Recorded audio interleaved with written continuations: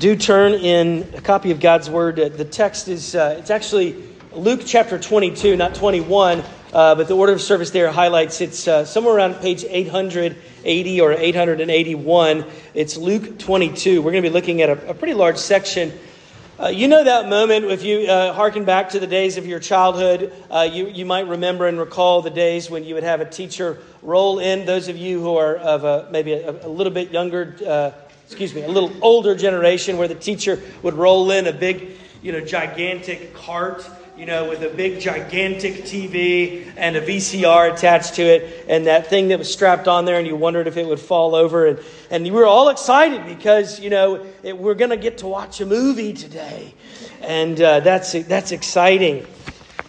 Why do I highlight that? Well, honestly, I'm sure that some of you wonder from time to time, Pastor, can't we have like a skit or something here? I mean, wouldn't it be great if you were to put up some video clips and some funny reels or something to engage with us for the sermon? That would be really, really nice.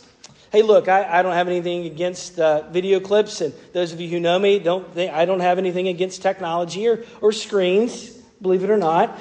I actually would hope that we would feel as though God, who has revealed himself in through creation, but particularly, especially, uniquely through his word and through the sacrament, that you would see, like last Lord's Day when we don't need drama because this is the drama unfolding. We are rehearsing what Christ has done. That when you see this, like last Lord's Day, the baptismal font up here, and this Lord's Day, when you see the table set up for us to come, that you would feel as though that big screen TV's been rolled out. And we see it on display. We need tangible, sensible signs. God knew this. God knew that we would delight to music, that our affections would be warmed. And so he invites us to sing in the context of worship. He also knows that we are a tangible, visual, sensible thing, sensible signs kind of people. And so he gave us this meal. He gave us this water. It's helpful that we know as a confessional church that we have a resource. The Westminster Catechism says, what is a sacrament? A sacrament is a holy ordinance instituted by Christ, wherein by sensible signs Christ and the benefits of the new covenant are represented, sealed, and applied to believers. We've been studying the Passion Week of Christ. It takes up a lot of space in all of the Gospels. And this particular account, this last meal, this last supper, all four Gospels record it as they're building up to Christ's death that he knows is coming, and he has told them, though it's been hard for them to believe or embrace. And so I know that you just sat down, but again, in deference to God's word as we read it, would you please stand? This is a long passage, beginning verse 1, Luke 22. Hear this. This is God's holy, inspired word. Now the feast of unleavened bread drew near, which is called the Passover. And the chief priests and the scribes were seeking how to put him, that is Christ, to death, for they feared the people. Then Satan entered into Judas, called Iscariot, who was of the number of the 12. He went away and conferred with the chief priests and officers how he might betray him to them. And they were glad and agreed to give him money. So he consented and sought an opportunity to betray him, Jesus, to them in the absence of a crowd. Then came the day of unleavened bread, and on which the Passover lamb had to be sacrificed. So Jesus went to Peter and John and said, Go and prepare the Passover for us, that we may eat it. And they said to him, Where will you have us prepare it? He said to them, Behold, when you have entered the city, a man carrying a jar of water will meet you. Follow him into the house that he enters, and tell the master of the house, the teacher says to you, Where is the guest room where I may eat the Passover with my disciples? And he will show you a large room, an upper room, furnished, prepared there. And they went and found it just as he told them, and they prepared for Passover. And the hour came, and they reclined at table, and the apostles with him. And he said to them, I have earnestly desired to eat this Passover with you before I suffer. For I tell you, I will not eat of it until it is fulfilled in the kingdom of God. And he took a cup, and when he had given thanks, he said, take this and divide it among yourselves. For I tell you that from now on I will not drink of the fruit of the vine until the kingdom of God comes. And he took bread, and when he had given thanks, he broke it and gave it to them, saying, this is my body, which is given for you. Do this in remembrance of me. And likewise the cup, after he had eaten, saying, this cup is poured out for you. It is the new covenant in my blood. But behold, the hand of him who betrays me is with me on the table. For the Lord, the Son of Man, goes as it has been determined. But woe to that man by whom he is betrayed. And they began to question one another, which of them it could be who was going to do this.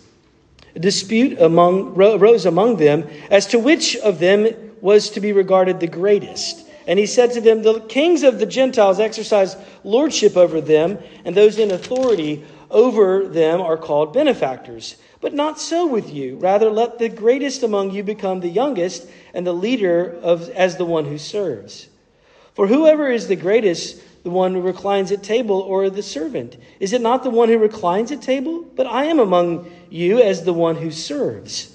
You are those who have stayed with me in my trials, and I assign to you, as my Father assigned to me, a kingdom, that you may eat and drink at my table in my kingdom, and sit on my throne, judging the 12 tribes of Israel.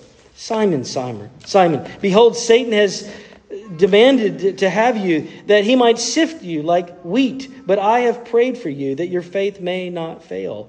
And when you have turned again, strengthen your brothers. Peter said to him, Lord, I am ready to go with you both to prison and to death. And Jesus said, I tell you, Peter, the rooster will not crow this day until you deny 3 times that you know me. And he said to them, when I speak to you of no money bag or knapsack or sandals, did you lack anything? They said, well, nothing. He said to them, but now let the one who has the money bag take it, and likewise a knapsack, and let the one who has no sword sell his cloak and buy one. For I tell you that the scriptures must be fulfilled in me. And he was numbered with the transgressors. For what is written about me has its fulfillment. And they said, look, Lord, there are 2 swords. And he said to them, it is enough. You may be seated. Grass withers, the flowers fade, but the word of the Lord stands forever. Why don't we ask God's help? Father, you told us in your word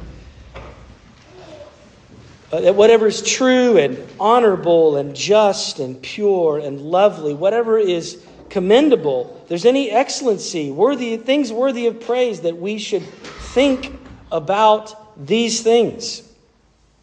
So help us.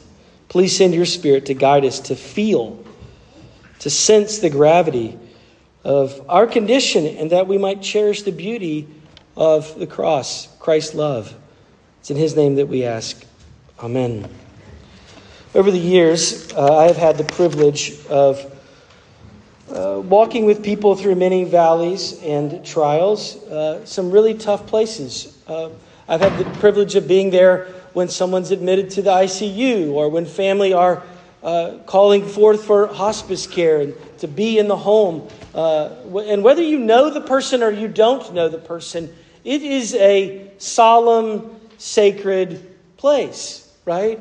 You know that when you walk into an ICU, you're not whizzing around and joking about, and you understand that there's something, you've crossed over into something solemn.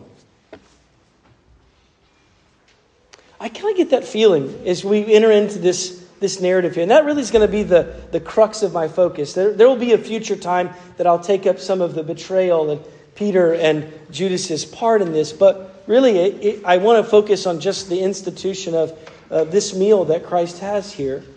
But you get the sense that it is a solemn, sobering time for the disciples, that Jesus had said this was coming and said this was coming, and now he's saying, I'm not eating this meal again until the kingdom. This is what's going to happen. Jesus is talking about dying.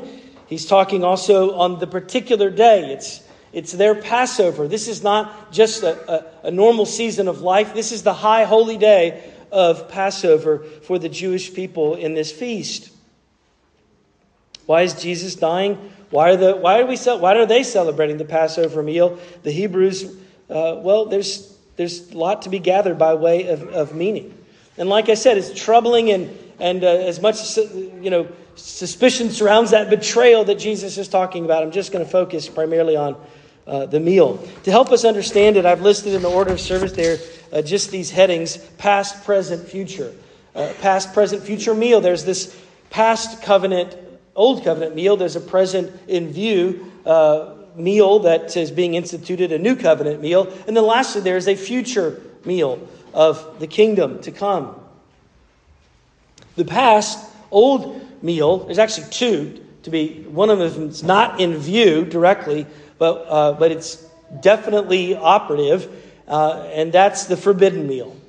I'll explain what I mean. The other meal, the Old Covenant meal, is Passover.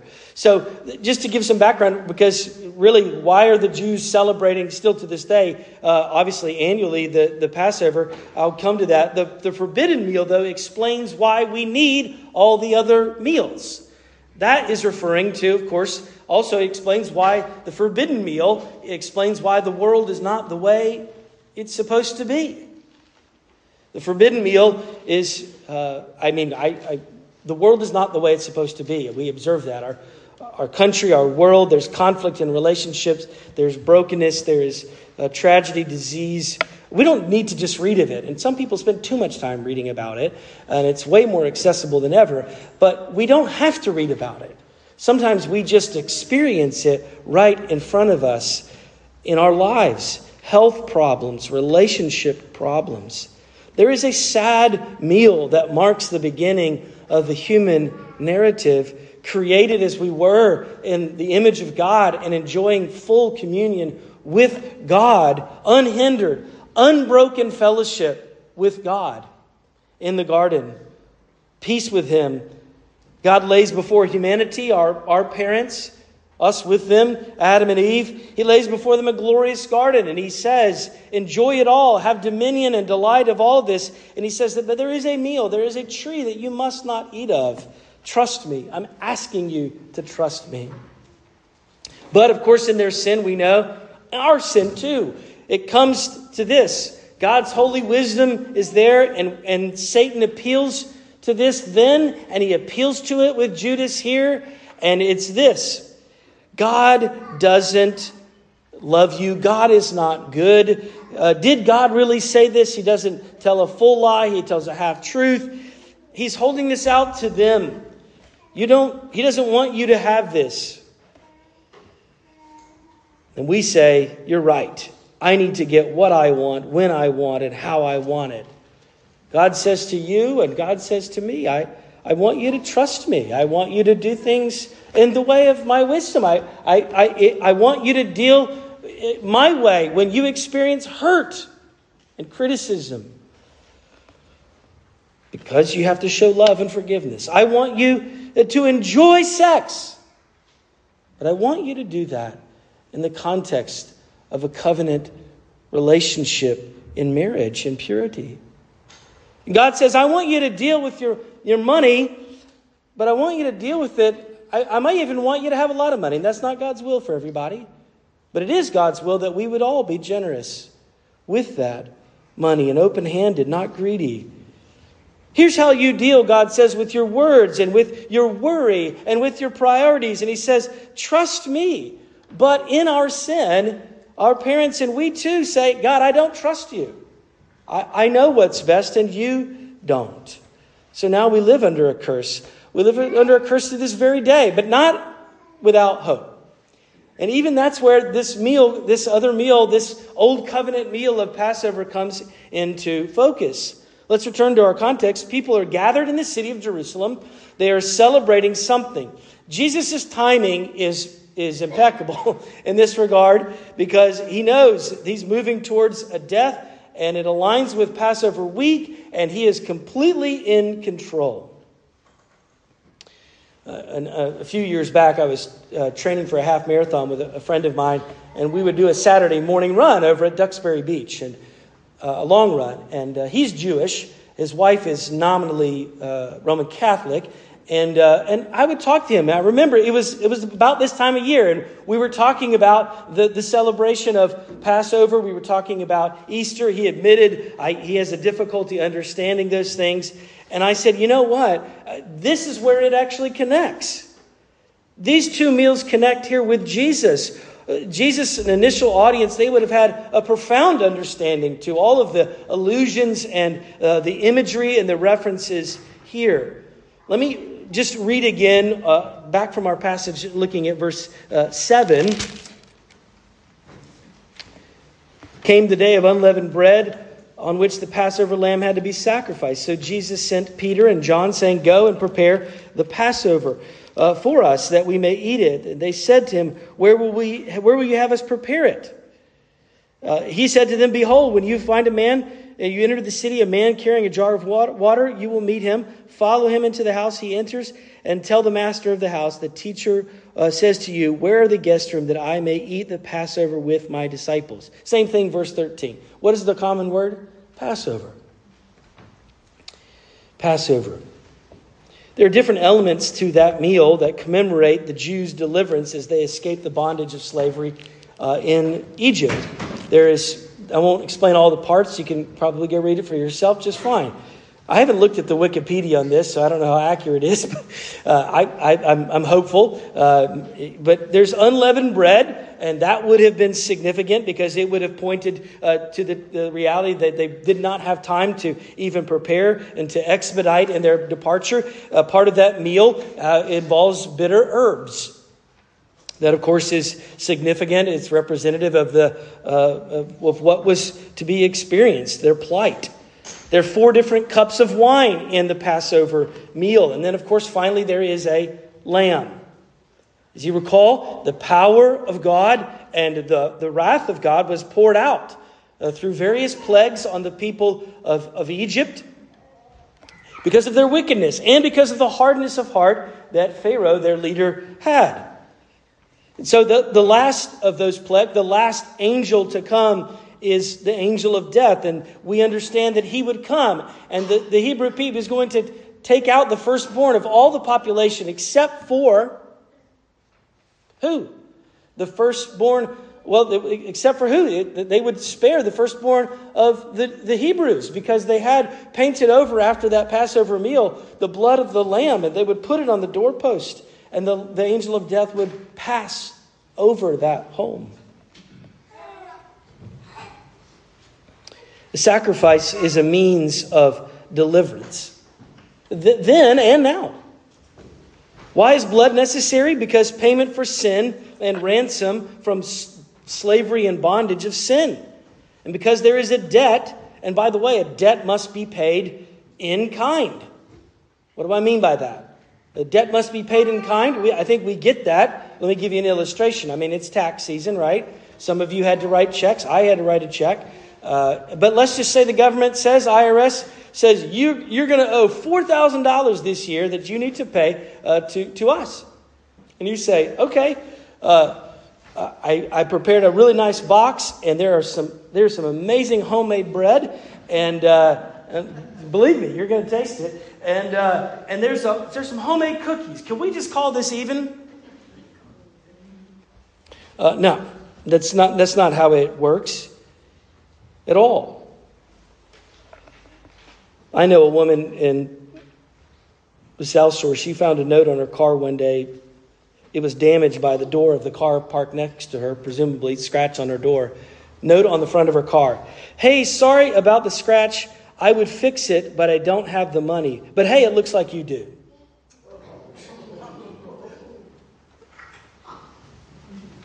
Wow. In God's economy, friends, our sin is severe. It leaves us as an indebted people. That's why we say in the Lord's Prayer, forgive us our debts.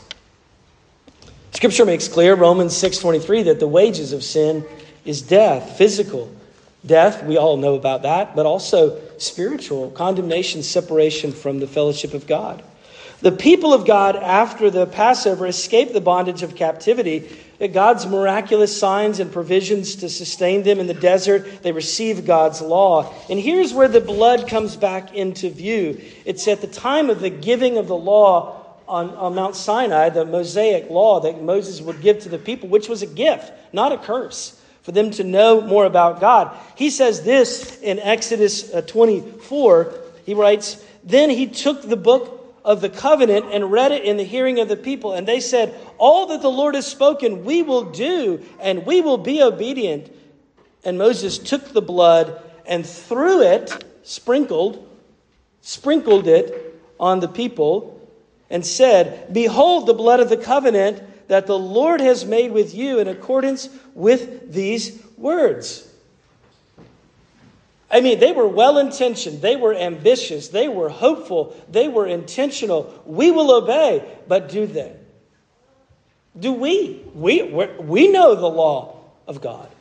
It's a reflection of His character. He's truthful. He's faithful. He speaks, and he has integrity. He's just. We are not. We're fickle. They don't keep the covenant. And the blood points to a life that must be sacrificed to make a covering for their guilt. So they continue to sacrifice animals. That's what the temple and all of the rituals surrounding that. They would continue to do that. And here they are in the upper room. It's Passover. It's this preparatory meal. But interestingly enough, they do not have a lamb. Because Jesus is saying, "I am the Lamb." It's spelled out as clear as day in 1 Corinthians 5. For Christ, Paul writes, inspired of God, "For Christ, our Passover lamb, has been sacrificed. Let us therefore celebrate the feast." So, that's part of the category. That's the old covenant meal that is there. That points to now this other meal that we come to, a present meal that he is going to place before them. The people in power who plotted against Jesus wanted to silence him. They wanted to kill him. And of course, it's risky. We even read that. They didn't want to do it because they feared the people. It was said right there, I think in verse 1 or verse 2, that they chose to be careful, right?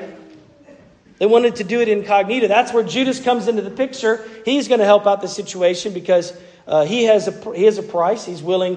Also, he's persuaded and deceived by the father of lies, as Chad made reference to earlier. Precisely, that's what Jesus called him. And the father of lies is there with Judas, and he says, "Okay," and he's going to help them find the disciples to turn Jesus over and betray him because they wanted to do it, verse 6 in our text here, in the absence of a crowd. They didn't want the Galileans and the pilgrims and others who had gathered in the holy city of Jerusalem to create a riot right now. They want to just take Jesus out quietly, subtly. That's actually why many people, many scholars say, what's going on with you go to a guy carrying some water and he's going to show you this upper room. It's all kind of like mysterious and incognito. It's almost like, remember a few months back, when in the Gospel of Luke, it records that Jesus says, "Go and find a foal, a donkey." And sure enough, they find it, and it's just there. He's prepared all of this in advance. But one of the reasons that many would suggest that he did it is because he didn't want anyone to know where they were going to be. He didn't want it to be an interrupted time. He knew that Judas was to betray him. Even Peter and John here don't know where Jesus is going to go. And so they're looking for a guy carrying water, which would have been odd because it's mostly a woman's duty at that time in ancient Near Eastern culture for them to gather the water. So here's the guy. And they find this upper room. And it's a generous disciple of Jesus, just like Joseph of Arimathea, as we've talked about in previous weeks. They have a large upper room. There may have been just the apostles, but there may have been more in that amongst that crowd. That's why they needed a large upper room. Jesus, again, the chief priest, verse 2, their estimation is Jesus is worth more to us dead than alive. The irony is that Jesus agrees with them. Think about that. Jesus in their presence is instituting a new meal. The Last Supper will be carried out as and referred to as the Lord's Supper. And then in verse 19, when Jesus says, "This bread is my body given for you," well, what do you think he means by that? Now, I most assuredly do not want to dispel the mystery of what is taking place there. And trust me, many Christians have debated at length over the years about what that meaning is. And if you come from, and many of you do, a Roman Catholic background, or maybe you're still in that, there are beliefs that stem, there's a Mass that is held regularly. It's a reenactment of the sacrifice of Jesus. That's why it's referred to as an altar.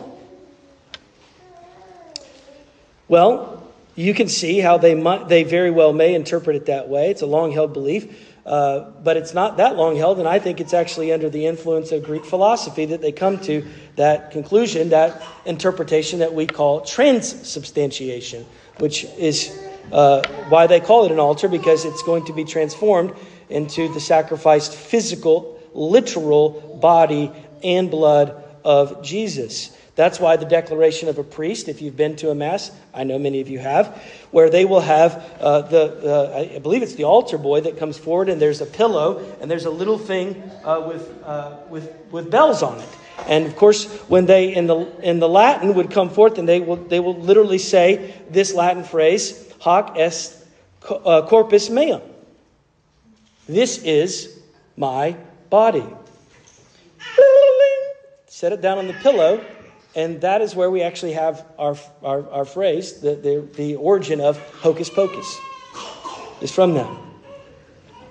For many reasons, I'm not glad to talk to you at length later about why I don't think that's accurate or necessary. What is Jesus saying? Well, Jesus is referring to something in Passover language. He's still using the Hebrew language here, not Greek philosophy. He would rather the host... the custom would have been at a Passover meal, the host, the head of the family, would have come and he would have broken the bread and distributed it. And the phrase that would have been used is, "This is the bread of affliction that our ancestors in the time of Moses ate." Now the Jewish people didn't say, "Oh, well, here's a piece of bread that's 1,000 years old," literally. No, they understood that this was a representation of that, not a literal one. They understood it figuratively.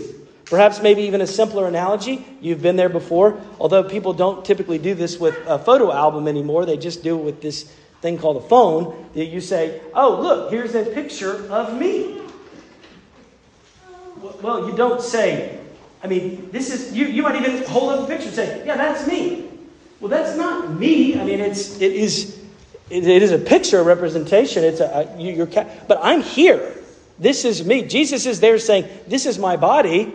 But it's not to be confused in the presence of Jesus that we understand who his body is. Nevertheless, we don't want to reduce the mystery. And in our tradition, that we do believe that there is a meal of remembrance, but it's not devoid of any mystery or significance.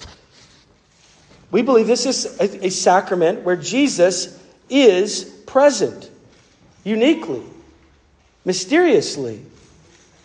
Thanks be to God. But it is a spiritual presence, not a physical presence. It's not merely meant to be a cozy, warm imagery. We are remembering what it's intended to carry. It is actually intended to be carried on. Even the language here and elsewhere where the Apostle Paul says, "When you eat this meal." Even the verb tense here in Luke is, there's an ongoing observance of this meal. Jesus says, "I'm leaving, but you're going to continue to partake of this." Acts 2, it says, of the early church, they devoted themselves, Acts 2:42, they devoted themselves to the apostles' teaching and to the fellowship and to the breaking of bread and to prayers. And when they refer to preparing to break the bread, they were not talking about just eating. There's more. There's a culmination here. Acts 20, verse 7, the first day of the week when they gathered together to break bread. But Jesus is even pointing to a culmination of something more. The past meal, right? The past meal, the forbidden meal, broke communion with God. And it is through this meal we see represented, and in the future meal, a restoration of that fellowship and communion with God. So let's talk about this future meal briefly. It's actually a true, and he's alluding to it briefly, but it's a true feast. It's referred to in Revelation as the marriage supper of the Lamb. It's a feast that we should long for. It's a feast that we should anticipate with hope. A glorious meal that exchanges our senses and carries on with joy inexpressible into the new heavens and the new earth. John gives us a glimpse of it in his Revelation chapter 19. He talks about how there's a great multitude singing hallelujah. Also, similar to the Hallel, the Psalms, and the ways that the Hebrew people would have sang, praise be to God. Hallelujah. Praise Him. For the Lord our God, Revelation 19:6, is the Almighty, and He reigns. Let us rejoice and exult and give Him the glory. For the marriage of the Lamb has come, and His bride has made herself ready. It was granted for her to clothe herself with fine linen, bright and pure. Friends, a banquet, a feast, a marriage, wedding celebration has a host.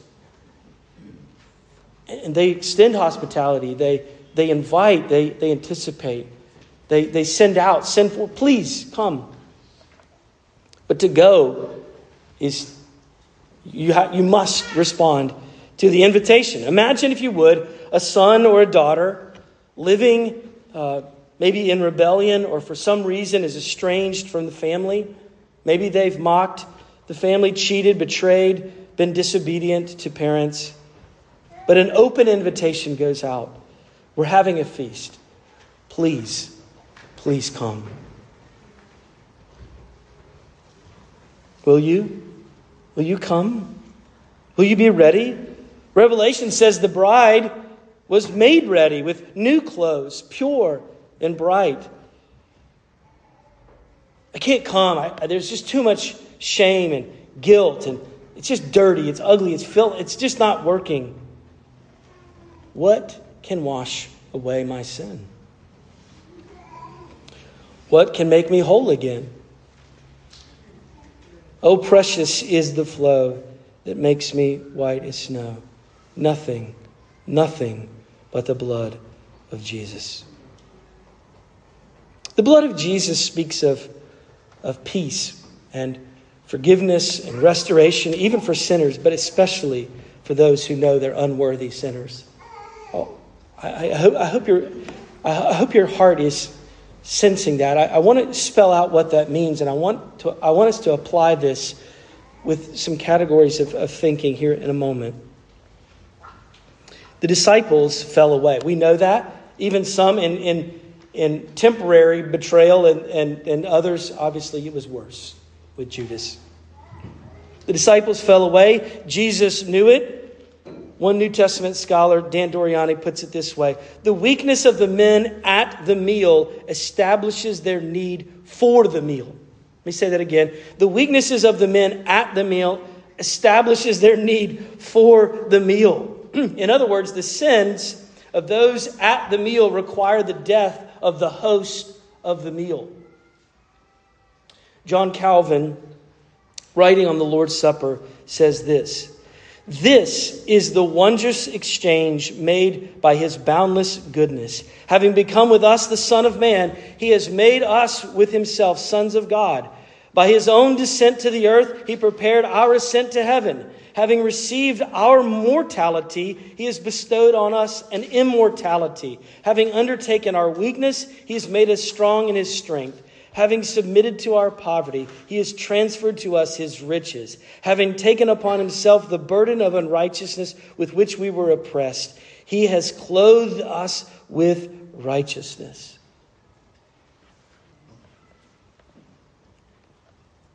I spent so much time just meditating on that yesterday. So Calvin is saying that with this meal, we have this glorious exchange. It is the cup of wrath for Jesus, and it's the cup of blessing for me, for us. So what? Well, I think every time we come to this table, which is at least twice a month, we should have anticipation and preparation. I regret that many don't in the world. They mention nothing of who this is for or why we would fence and guard this table. There's nothing. It's just, let's do it occasionally. Let's do it haphazardly. I don't want that. 4 ways to prepare. One is humility. When Jesus predicts his betrayal, notice what happens afterwards. There's an inward struggle, but there's an outward struggle, because in verse 23 it says they began to question one another. Is it you? Do you think it might be you? Is it me? The Gospel of Mark, it records it that says, "Is it I, Lord?"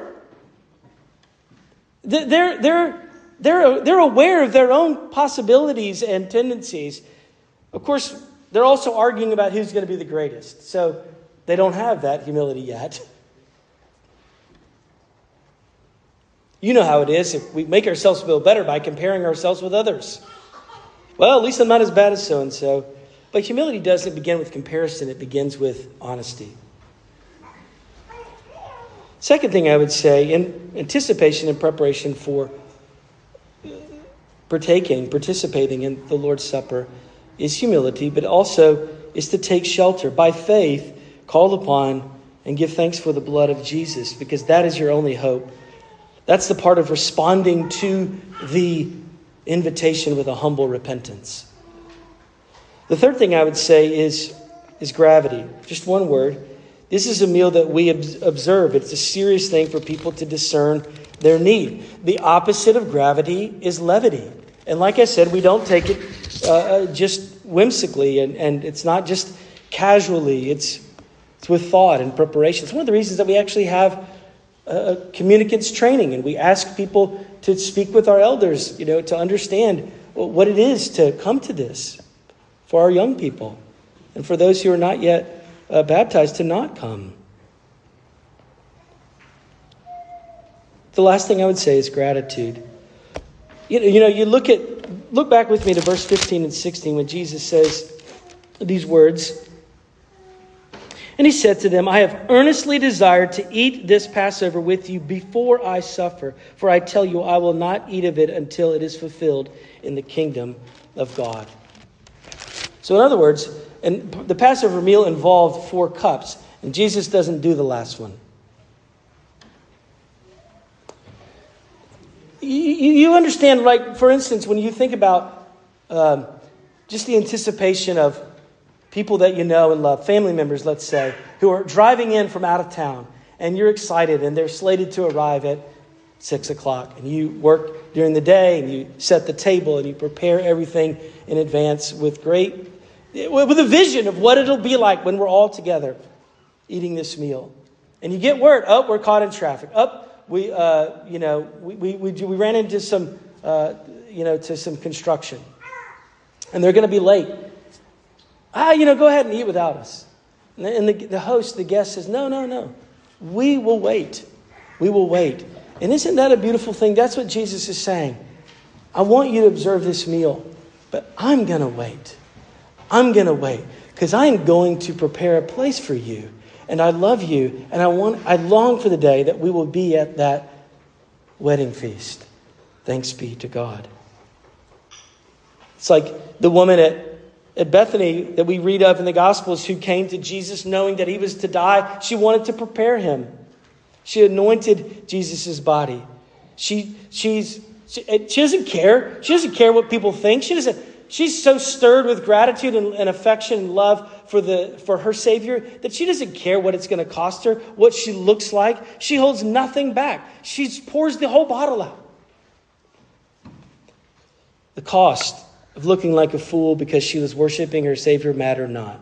So I ask you, Lord, to ask yourself, in that spirit of gratitude, because if you're truly humble, if that's operating, and then if you're truly taking refuge in him, Lord, whatever I'm holding back in pride, I bring it to you. Pray something. It's like this. I bring it to you, Lord. Every area, every broken thing, every priority, every sin, every victory, every opportunity. I lay it before you with gratitude. Let me pray for us. Father, we thank you for Jesus' blood and sacrifice, that it speaks to us of peace. We hide ourselves there, Lord. We know that that's where our guilt and shame can be covered. Lord, forgive us for our neglect. We want to grow, Lord, in discerning the profound things of the faith and our need for Jesus and the significance of the meal that we're about to enjoy. Lord, we do long for the future final meal, that wedding supper, that feast. But as we wait, Lord, comfort, counsel, convict us, guide us, grow us, change us. I pray especially that you would comfort those who are ill and those who are fighting cancer. Lord, we rejoice today that Roberta is able to be with us. Thank you for answered prayer and restoring some of her health. Lord, we pray for our sister, Kathy. She's been gone for quite some time, caring for her father for a couple of years in Vermont. And even as he draws very close to death in that solemn time, I thank you that she is bearing witness and leading her own family to Christ. Comfort her. Comfort Marina and her family as they grieve, as they mourn, as they process the gravity, the weight. There are folks, a number of folks that are struggling with ailments, physical ailments. There's Lord, I know there's people that feel far from you. Draw near to them. Lord, there's people that are in our midst, in our family, our church family, who are lonely. Would you meet them? Those who are struggling with relationships at school and at home and the workplace, people are overwhelmed, overcome with temptation and anxiety. Please bring them to your abundance, to your abundant peace and your rest as we walk by faith and as we pray, as you taught your disciples to pray, saying together, Our Father, who art in heaven, hallowed be thy name. Thy kingdom come, thy will